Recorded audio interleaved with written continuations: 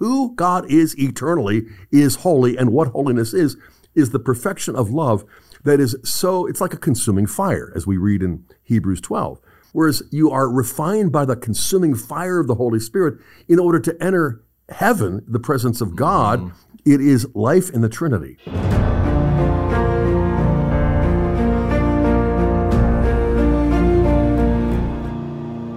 Welcome to the Catholic Theology Show, sponsored by Ave Maria University. I'm your host, Michael Dauphiné, and today I am thrilled to be joined with Dr. Scott Hahn, a beloved friend and mentor who is the president and founder of the St. Paul Center for Biblical Theology, as well as the Father Michael Scanlon Chair in Biblical Theology at the Franciscan University of Steubenville.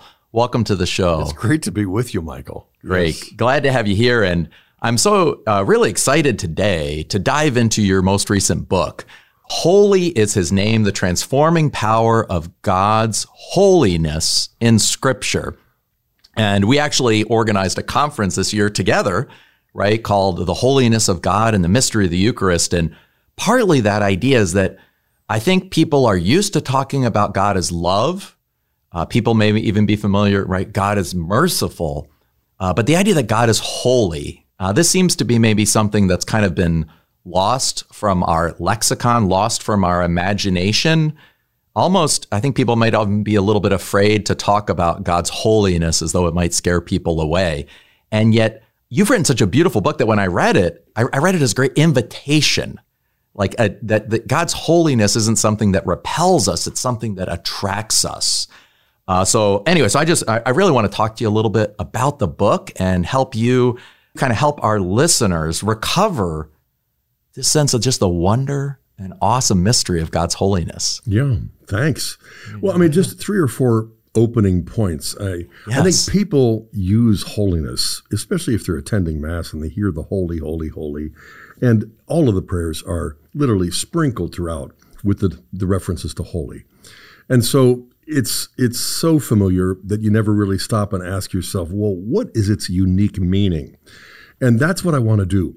On the other hand, you also have this general sense, I think most people have, that holiness is sort of synonymous with righteousness, that they're interchangeable terms, when in fact they're not. We're going to open it up for some conversation in just a few minutes to clarify the distinction, because they are inseparable, but they're clearly distinct. And, as Catholic theologians, we know that one primary task of Catholic theology is to make distinctions, one God, 3 persons, one person, Jesus, 2 natures, and so on. And so we want to distinguish holiness from righteousness.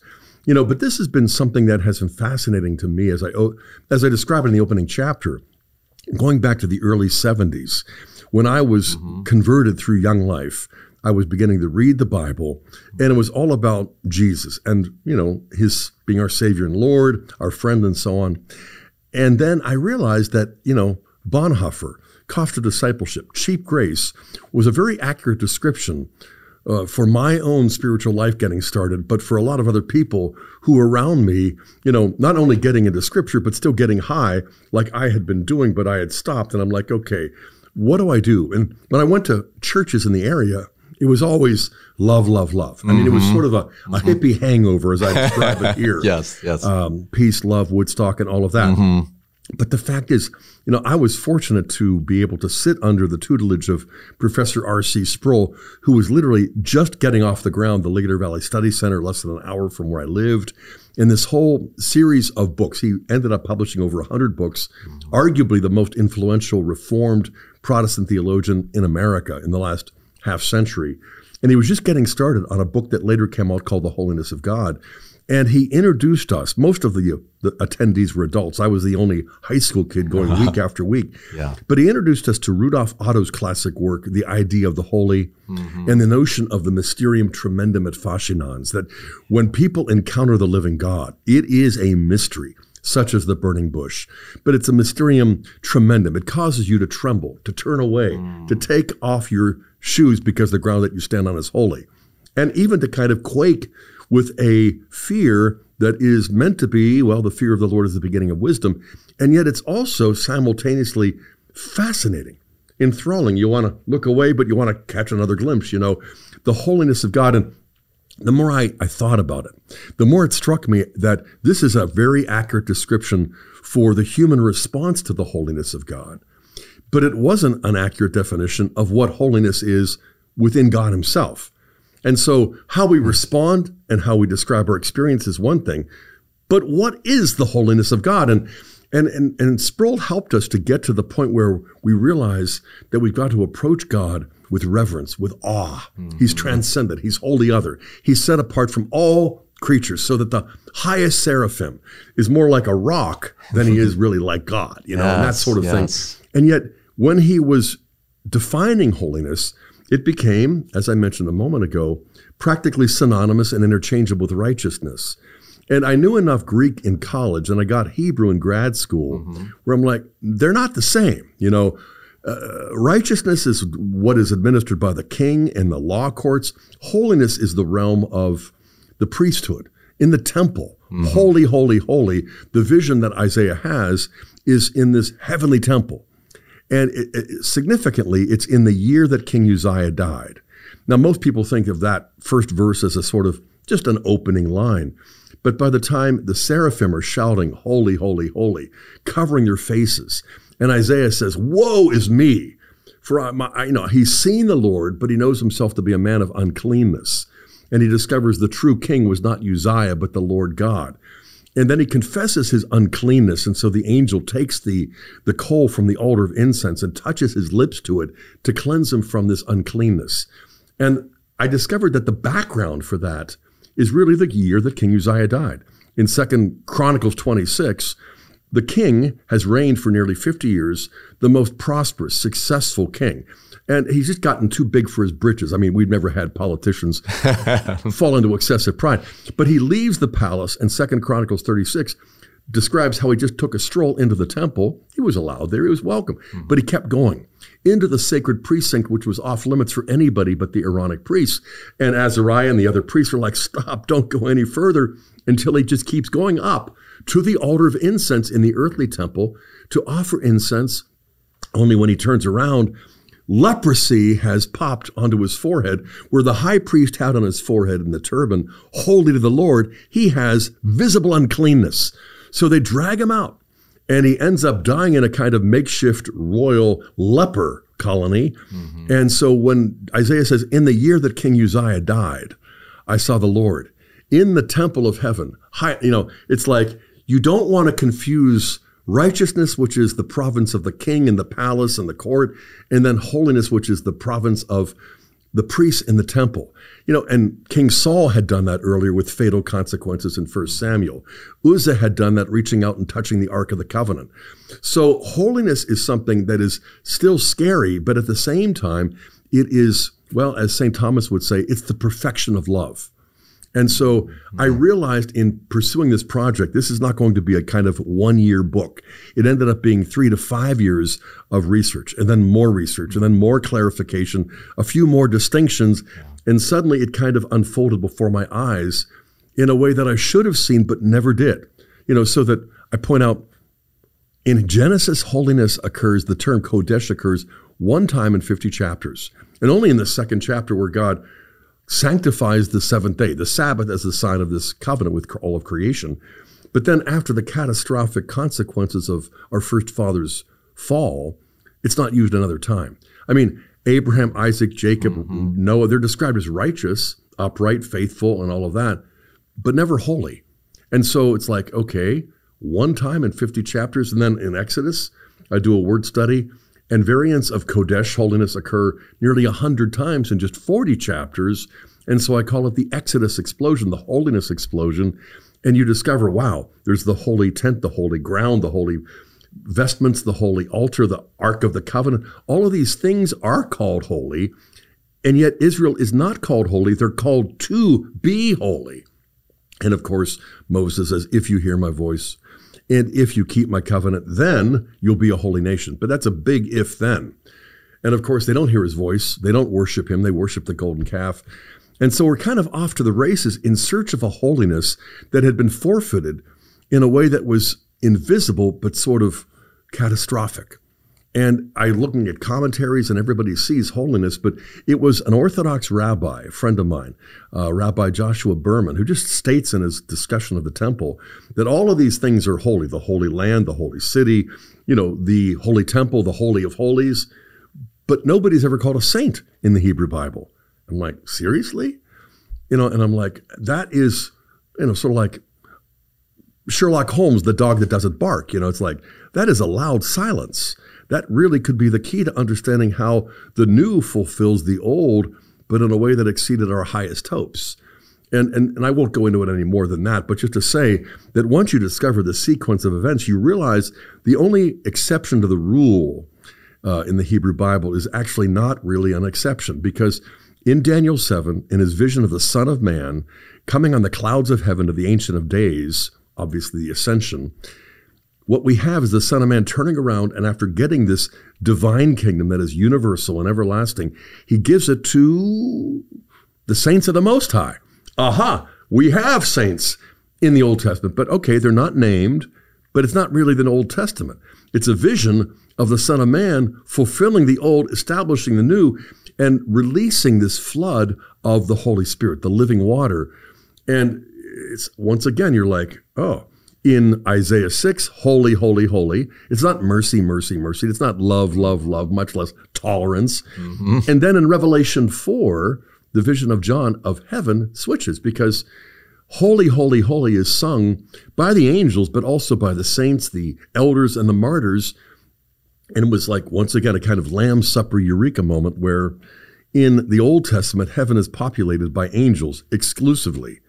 And then in the New Testament, the population has changed. It's been repopulated with the saints, as well as the elders and the martyrs and the Mother of God. And where does it all hinge? Well, the descent into Hades, and then when he is resurrected, Matthew 27, verses 50 through 53, where in the subsequent weeks, all of these tombs of all of the saints of the Most High, or the souls of the faithful departed in the Old Testament, they come out of their tombs and they're seen for a while, but then they're gone. Where do they go? Well, as Paul describes Jesus' ascension as taking into heaven, he takes captivity captive. He basically repopulates heaven, and then we have this cloud of witnesses that we read about in Hebrews. And I just don't think we appreciate what God the Father did through his Son when they sent the Holy Spirit. I mean, we profess it. I believe in the Holy Spirit, the Holy Catholic Church, the communion of what? Saints, and not just righteous citizens who form a commonwealth, but saints who enter into the commonwealth of heaven. At that point, I think my brain was exploding. My heart was certainly ignited. But it was one of those things where you don't notice it because it's sort of hiding, but in plain view. And then once you do, you can't help but see it. And you look around at people who are much smarter than I am, and I'm like, you don't see that? Come on. Mm-hmm. And it gets back, I think, to the practical too. And this is the last point I want to make. That is, when Jesus says, the greatest commandment is to love the Lord your God with all of your heart, soul, and strength. And the second is like it, to love your neighbor as yourself. He's quoting Deuteronomy 6:5 and then Leviticus 19:18. I don't think Christians realize that the two greatest commandments were already embedded in the Mosaic Torah. And then he adds, on these two hang all of the law and the prophets. And so not all commandments are created equal. These two are greater than any other.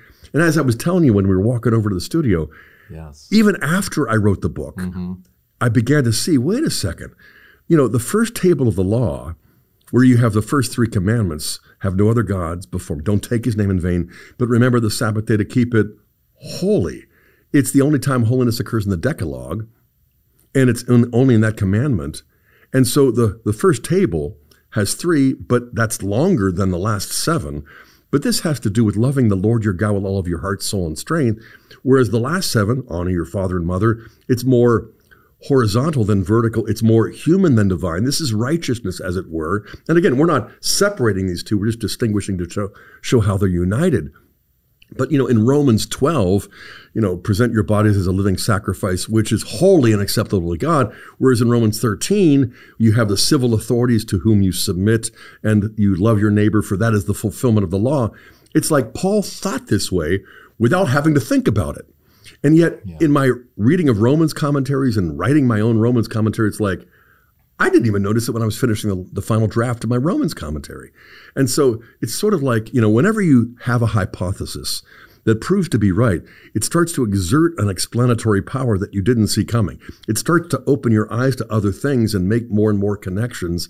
And that's why I must say, though I feel like I've been working on the book for 5 years, it really goes back 50 to the early 70s when I was first converted. Yeah. And now I feel as though I could almost rewrite it in an entirely different way because of how it is impacting me, especially with regard to the Sabbath day, which is economically unproductive, but it's really ordered to contemplation, and not just for me, but for my spouse, my sons and daughters, manservants and maidservants, and even the sojourners in our gates. It's like, this is the primacy of God and the primacy of the virtue of religion, which in Aquinas points us to a holiness that is, God alone is holy, and yet God alone can hallow us. And then it's like, okay, that's why until God became man, could men become gods, as we read in Athanasius and Irenaeus and others. And I realized too, it's not just, the centrality of holiness, it's the practical power. Hebrews 12:14, strive for holiness, for without it no one will see God. Really? And then likewise, this is the will of God for you, that you go to Ave Maria? No. Steubenville? No. Mm-hmm. This is the will of God for you, namely your sanctification, you becoming holy. Mm-hmm. And Vatican II, all of us are called to holiness. Yeah. The religious, the bishops, the priests, the nuns, but also, the guy who is cleaning up the streets, late at night and so on. So anyway, I didn't mean to just go on, but this is what's happening inside of me. Yeah. That was beautiful. And thank you so much for really giving us a whole tour of the book and this mystery of holiness that really becomes the mystery into which we are invited to live. Right. And I think I'd never quite, before I read the book and in this conversation right now, thought about just the uniqueness, not only that God is holy, holy, holy, right, in Isaiah 6, and the power of that, but the idea that not only is God holy, but God commands us to have the Sabbath holy, keep the Sabbath holy. So that begins in Genesis 2, as you described, also right in Exodus and Deuteronomy and the Ten Commandments. So could you just say a little bit more about that idea that, because I think sometimes people again have that image of, God's holiness is so other, it's kind of scary, you want to run and hide. But right, the Catechism says in paragraph 399 that it says that it's actually when Adam and Eve sinned, they lost the true image of God as a trusting, loving Father. Right. And they began to think of God as kind of a tyrant who was jealous of his prerogatives. And so I think sometimes people also have a kind of a false, somehow like a false vision of like an angry God from whom we need to hide. And that's really the distortion of sin. So I just like if you could kind of maybe unpack a little bit of this idea that even at the very beginning of holiness in the Old Testament, right, is already the idea that somehow God's holiness enters into creation through the Sabbath. Right. It enters into creation through, right, the tabernacle, through the worship, so that God's holiness, so to speak, that is in heaven already comes to dwell in a way in time in the Sabbath, and then it dwells in space in the tabernacle and the temple. So before we even get to obviously the culmination and the fulfillment in Jesus, could you just say a little bit more about that sense in which God's holiness also dwells with his people and therefore is an invitation for us to somehow dwell with God? Exactly. That's a great question. I'm not sure I can do justice to it, but let me do as minor injustice as I can. If we start with the idea that holiness is the perfection of God's love, yes, I think that's crucial, because then you can see why we profess our faith and I believe in God, the Father Almighty. He's almighty, he's all-knowing, he's all-present, he's infinite in all of his perfections, but it's not meant to terrify us. It only does when we kind of abandon his fatherhood, when we relinquish our own divine sonship. John Paul points out at the end of Crossing the Threshold of Hope, my favorite part of the last 3 pages, where he describes the effects of original sin. It doesn't turn theists into atheists. It turns children who relate to God as Father into slaves, into servants, into employees. And suddenly you have obscured the face of God the Father and replaced the fatherly face with this master, with this taskmaster, who has slaves. And in a certain sense, God has given us freedom, and he respects our freedom even when we abuse it. And so there's a sense in which he has to relate to us on our terms. If we can't see his fatherly face, there is a sense in which you're going to have the burning bush and Moses being the mysterium tremendum et fascinans. You're also going to have the summit of Sinai enveloped in fire, an earthquake, and all of these things, a mighty wind that opens up the Red Sea and leads into Mount Sinai. But eventually, as you move from the law into the prophets, you have this experience that Elijah describes, for example, in 1 Kings 19, where he retraces the steps of the Exodus, only he goes back to Horeb, and he's in the cave waiting for the Lord to speak. And the first thing you know is there's this mighty wind like you had at the Red Sea, and it splits the rocks, but the Lord was not in the wind. Then there is a fire, and then an earthquake. I mean, this is so reminiscent of Sinai, but he wasn't in the earthquake or the fire. And then a still small voice. And Elijah wraps himself in a mantle because he knows that the Lord is in this still small voice. Well, I think of that as my own son now as Father Jeremiah, when he says, "This is my body."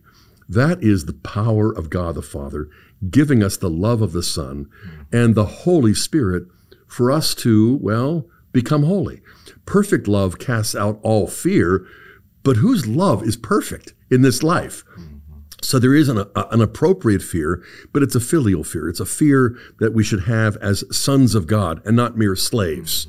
And then as we are afraid of offending God and not just afraid of getting caught and punished, that love will grow and that fear will give way to the holiness without which you won't see God, but at the same time, a holiness that perfects our love. So in Leviticus, be holy for the Lord your God is holy.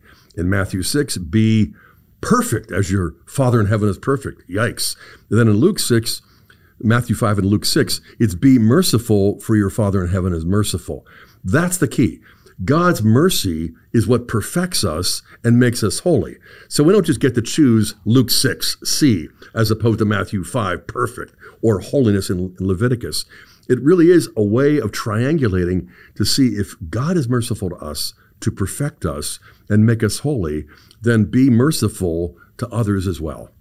Yeah. And I think that's the practical challenge, to draw close to God and yet extend his mercy to every single person, beginning with our spouse and our kids. Wow, that's really beautiful, the way that you linked mercy and love and holiness. And I love the fact that it's already in the very kind of in the beginning, back in Genesis 1 and 2, that sense of that there was a time when, God's was totally holy, dwelling with human beings as human beings were, of course, in this state of proper ordering. Their own sanctifying grace is what our first father possessed. So let's take a quick break. And when we get back, I really want to go into how, some of the themes in holiness begin to kind of shift when we see, as we move into the New Testament. We'll do that in a minute.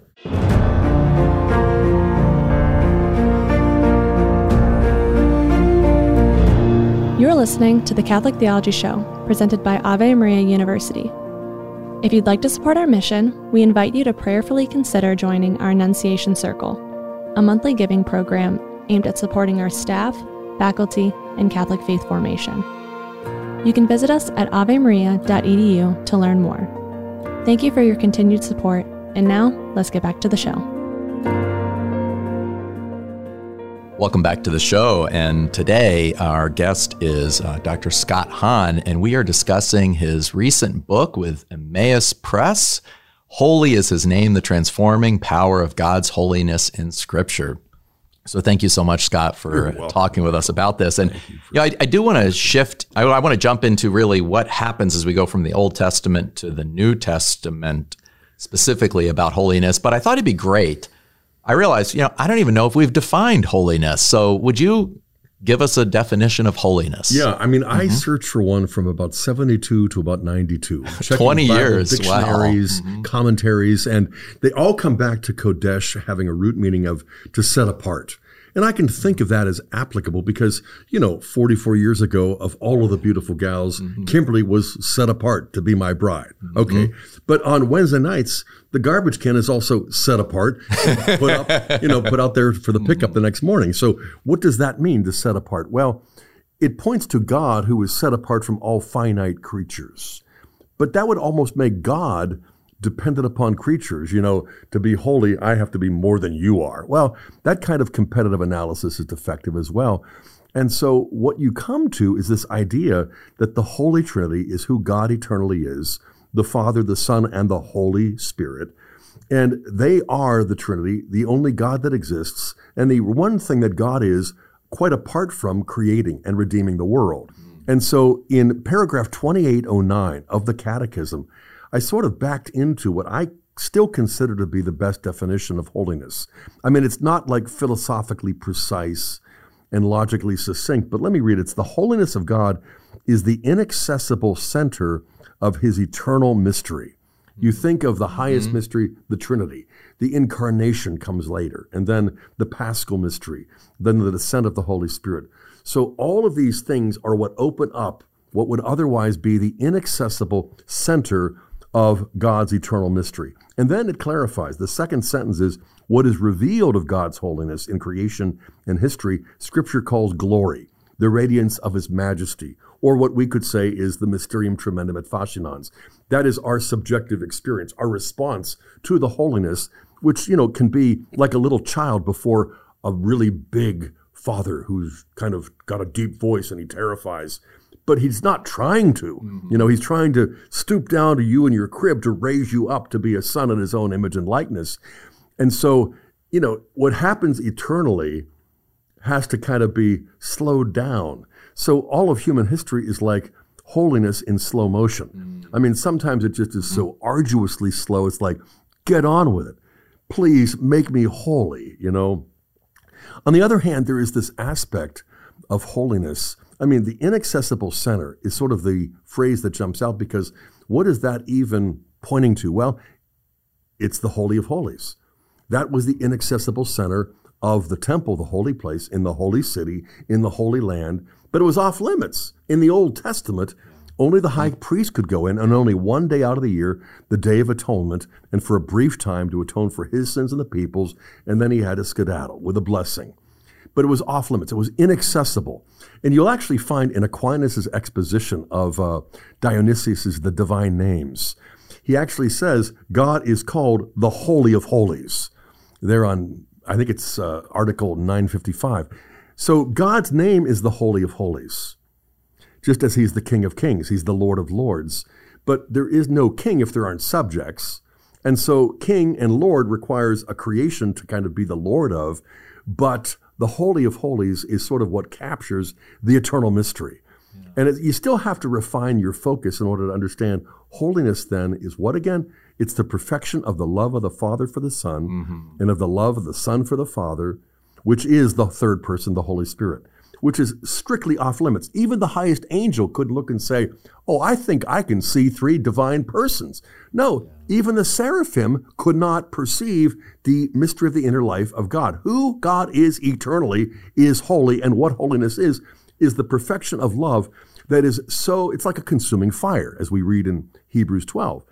And so the souls in hell hate hell, but they'd hate heaven even more because you have to turn down the heat to kind of burn in hell, whereas you are refined by the consuming fire of the Holy Spirit in order to enter heaven, the presence of God. It isn't just a place where you go to catch a sight, spot the Trinity. It is life in the Trinity. And so this is ultimately the reason why the unveiling that you have at the end of the whole Bible is the unveiling of the bride of Christ as the New Jerusalem. Oh, it's Jerusalem. That's the holy city where the holy temple is, except when the seer of the apocalypse, John, is commanded to rise up and measure the bride. I mean, that would be embarrassing for any man on the wedding day of some bride, But he measures it, and it turns out to be 12,000 stadia, 4 square. Why is the bride, the New Jerusalem, shaped in a cubic form? I mean, no woman wants to look like a cube on her wedding day, but obviously Jewish Christian readers would say that's because the bride, the church, the New Jerusalem, is the Holy of Holies, and it's not for the high priest only, and then inaccessible to everyone else. It is now accessible to the lowest layperson, and so the lowest is greater than the great. And it's like John the Baptist was the greatest born of woman, but the least in the kingdom will be greater than John the Baptist. Oh, you exaggerate. But what if he doesn't? What if what God has in mind for us will, just exceed any family reunion, any vacation, and the first 10 billion years will pass by like a minute because time flies when you're having fun. And this is the only thing for which we were made, to become saints. And so to open ourselves up to a transformative love, even though it seems to kind of take forever to kind of drain all of the residual selfishness in me, it just kind of is the one thing that explains everything. That it isn't about, wow, my son, Father Jeremiah, can transubstantiate bread and wine into the body, blood, soul, and divinity of Christ. That's huge. But God using the 7 sacraments through the Holy Spirit to transform self-centered sinners like me into saints. I mean, I wish I had 3 thumbs, It's like, eye is not seen, ear is not heard. It's never entered in the mind of man. The only thing for which we were made is to enter into what? The Holy of Holies. And that's where the bride is, in everlasting communion with her bridegroom. And this is the Father, the Son, and the Holy Spirit. Aquinas nailed it. So did Dionysius.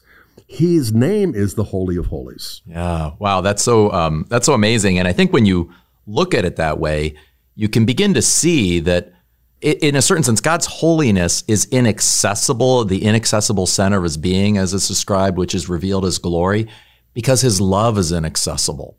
Right. We have no idea the kind of love that God has for us. And it was interesting. I was thinking a little bit about Isaiah 55:8, where he says, right, let us return to the Lord because he will have mercy on us. And it's God's forgiveness and mercy that then is described, for my thoughts are not your thoughts, neither are your ways my ways. For as the heavens are higher than the earth, so are my ways higher than your ways. So what in a certain sense is inaccessible about God? Well, his mercy and his forgiveness, that's what the earthly understanding of justice. So when we talk about God's holiness, and this, actually Augustine talks about the certain sense that God's holiness is his charity. Right. And that's what is the central story of Scripture.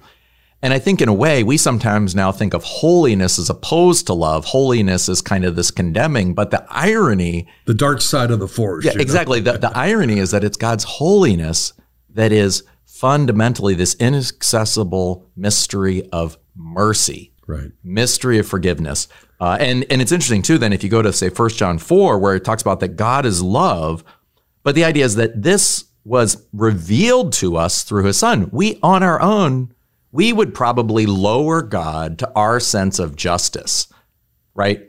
I'll maybe forgive you if it serves me, but if you really harm me, I want my pound of flesh. Right. If you harm my children, right? If you harm my country, I'm going to get even. And somehow, right, that leads us in this competitive, despairing world of really loss. And God's mystery of holiness is his love, right? For God so loved the world that he sent his only son. So anyway, I think it's just this moving to this deep interpenetration of this inaccessible center of God's love. I think you've just nailed something that really needs to be expanded or emphasized, and that is his ways are not our ways. It would be more impressive to us if when he came to earth, he would say, Caesar, boom, you're God, yes. Caiaphas, you're next, and just basically, make manifest his own majesty and power, like the earthquake, like the fire, like the wind that splits the rocks or parts the Red Sea. Yes. Like, we'd all prefer to be converted like St. Paul did on the Damascus Road.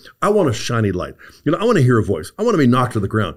That'll give you the rest of my life, Whereas a still small voice, like, this is my body.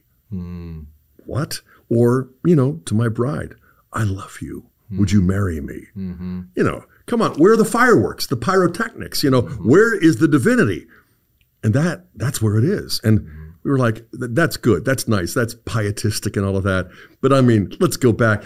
And this is the reverse of the problem of the original heresy of Gnosticism. I mean, Gnosticism wanted to split the Old Testament God from the New Testament God. We changed deities. This was a material deity who was scary, and just and holy. And this is a merciful deity manifested in Jesus Christ. And of course, Irenaeus, the newly declared doctor of the church back in 2022, is the doctor of unity because he shows the unity of the old and the new, where God doesn't change, nor do we change gods, but he does change us. He changes us from infants and rebellious, willful adolescents into, okay, Father knows best.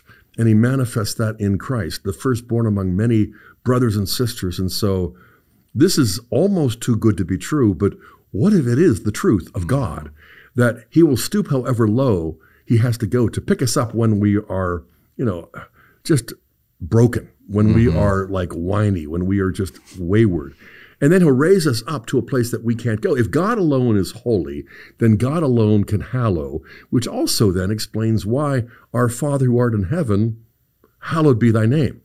We're not going to make his name any holier than it already is from eternity, but since we now bear the name of the Father, Son, and Holy Spirit, by being rebirthed into this ecclesial divine family, then we realize our help really is in not just the Lord, but in the name of the Lord, in the name of the Father, Son, and Holy Spirit, which just exceeds Elohim or Yahweh. No, we use this almost too much, but really we ponder too little. When we say, hallowed be thy name, the first of the 7 petitions really identifies the first order of business for every day, and that is become a saint. God, make us saints. And as you know, because we were both just fed by the spirituality of Saint Jose Maria Escrivá, it's holiness in the little things. And so marking off the day in the morning by making a morning offering, I consecrate myself, all the prayers, the works, the joys, the sufferings, and then in silence, after reading some of the gospel, entering into prayer. You might put a rosary in there, but the most stupendous thing about the only one of the 10 commandments that refers to holiness is remember the Sabbath day to keep it holy. How? Get dressed up, get all of the kids, and make sure that the church has a big, beautiful altar with all of the gold and all of the vestments and all of the hymns and the Gregorian. No, all of that is awesome, but it's remember the Sabbath day to keep it holy. Don't work. That's it. The only part of the commandment that has gone almost entirely unnoticed is you work for 6 days, you cease, but you don't just cease. Your sons, daughters, manservants, maidservants, the oxen, the asses don't work, including the sojourners in your gates.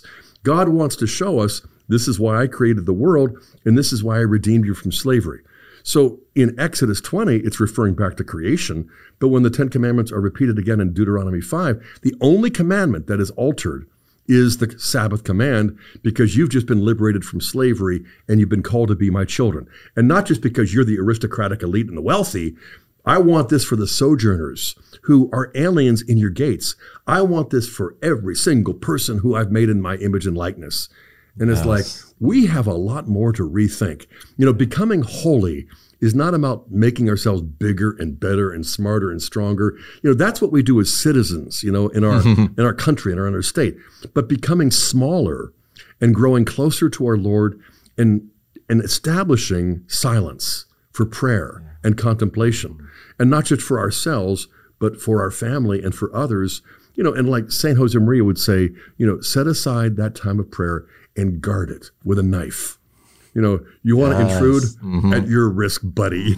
I am focusing on the first 3 of the 10 commandments, and then when I'm done, I'm going to turn around and strive to be righteous and fulfill the other 7. Yeah, there's a great theme of surrender, right? When we give up the notion of our work and our efforts to kind of bring a little bit of order into the chaos, and we kind of recognize, all of our efforts are in vain to accomplish the good that we want in this world. We have to work, but the outcome is totally in God's hands. So we rest, we surrender, and we say, ultimately, I'm powerless to achieve the good I want. Right. I'm powerless to achieve the only thing for which I was made, to become a saint. Exactly. And so in the Old, as you go through the book, you talk about in the Old Testament, right, there's God is holy, the Sabbath is holy, you have the holy temple, but there are no holy individuals. And then in the New Testament, we begin to get first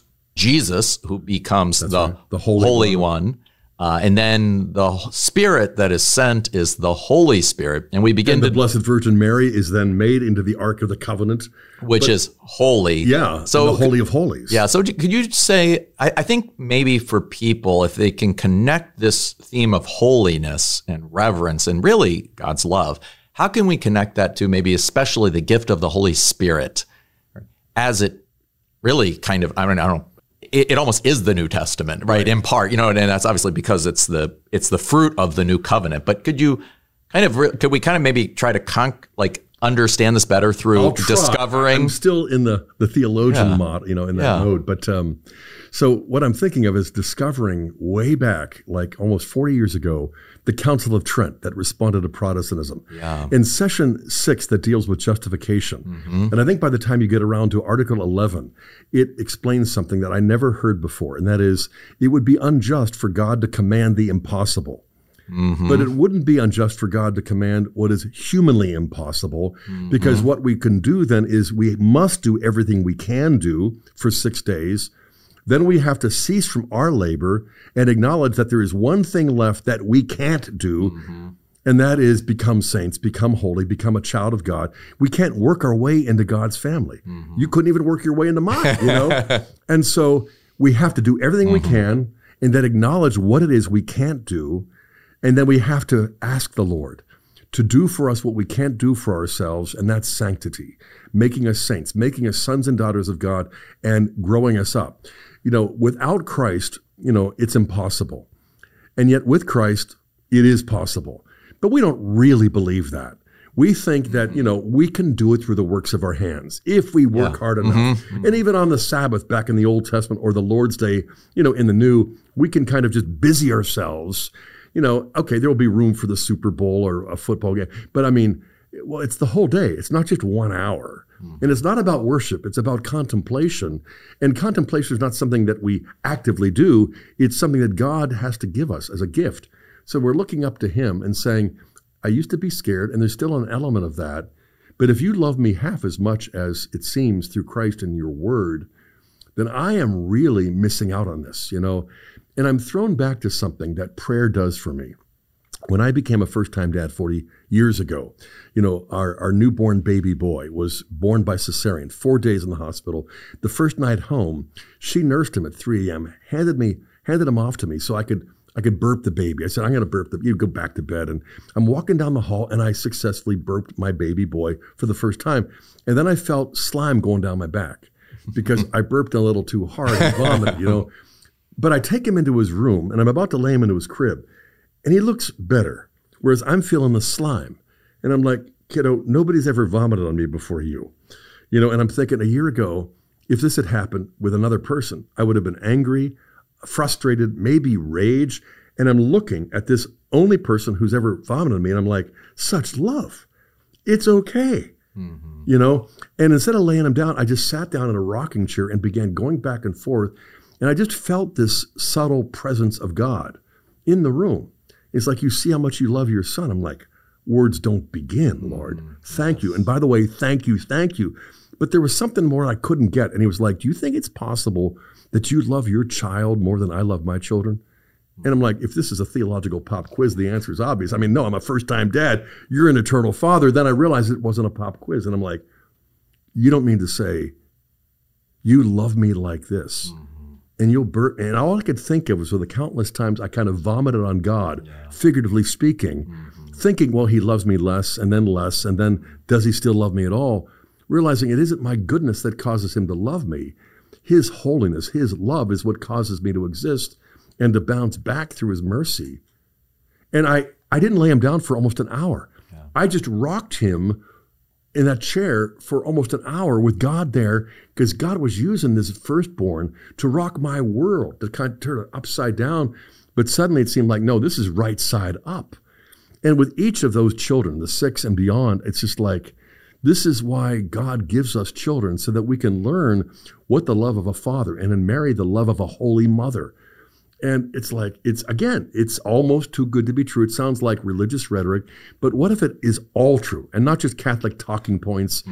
Then professing in our faith in God the Father Almighty and in Christ and the Holy Spirit, we've got to stop sounding like the parrot who says, Polly want a cracker, but doesn't know what a cracker is or doesn't know who Polly is. And, it's just like press pause and get silent and ask God in the silence of a holy hour or in the silence of a morning prayer time, 20 minutes or whatever, or in the silence of the Mass or evening prayer. But we need silence more than we need noise.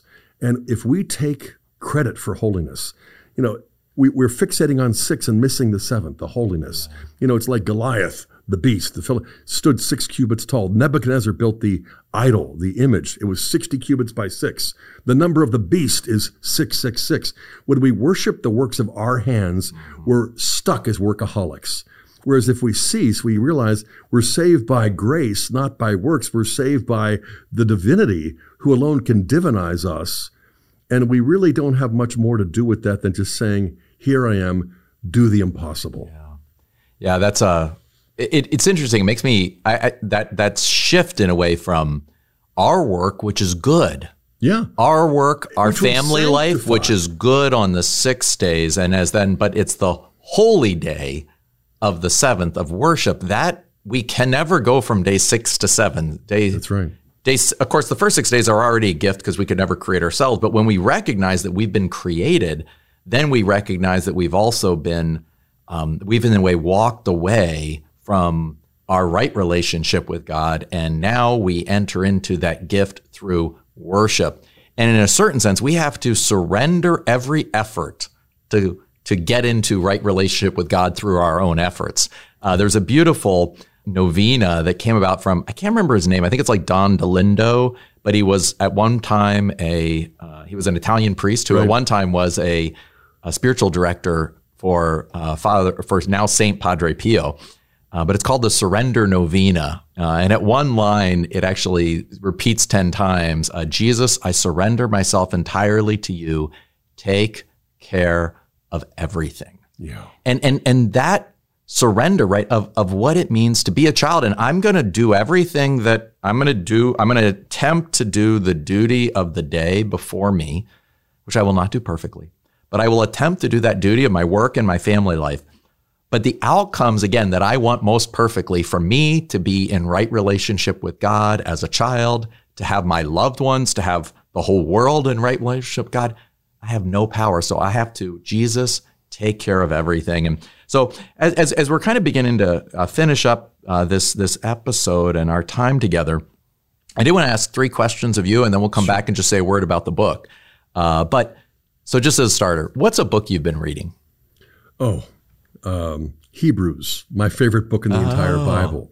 Yeah. I've also gone back and begun rereading Thomas Aquinas' commentary on Hebrews. Yeah. You mentioned, by the way, in the book that you said Hebrews is a Eucharistic homily. Yes. And it's all about the Eucharist. Mm-hmm. That is chapter 12 in Holy is His Name, where I explain how the Eucharist is the air you breathe as you read through the book of Hebrews. Mm-hmm. And it's the only thing that makes sense of practically the entire argument, And it's interesting, if you think about that, then you mentioned that line from Hebrews where it says, right, strive for that holiness without which we cannot see God. Right. But of course, the other thing is strive for that holiness with which we can see God, and then recognizing that only holiness with which we can see God is the gift, right, of the Son, who is, right, the very image of the Father.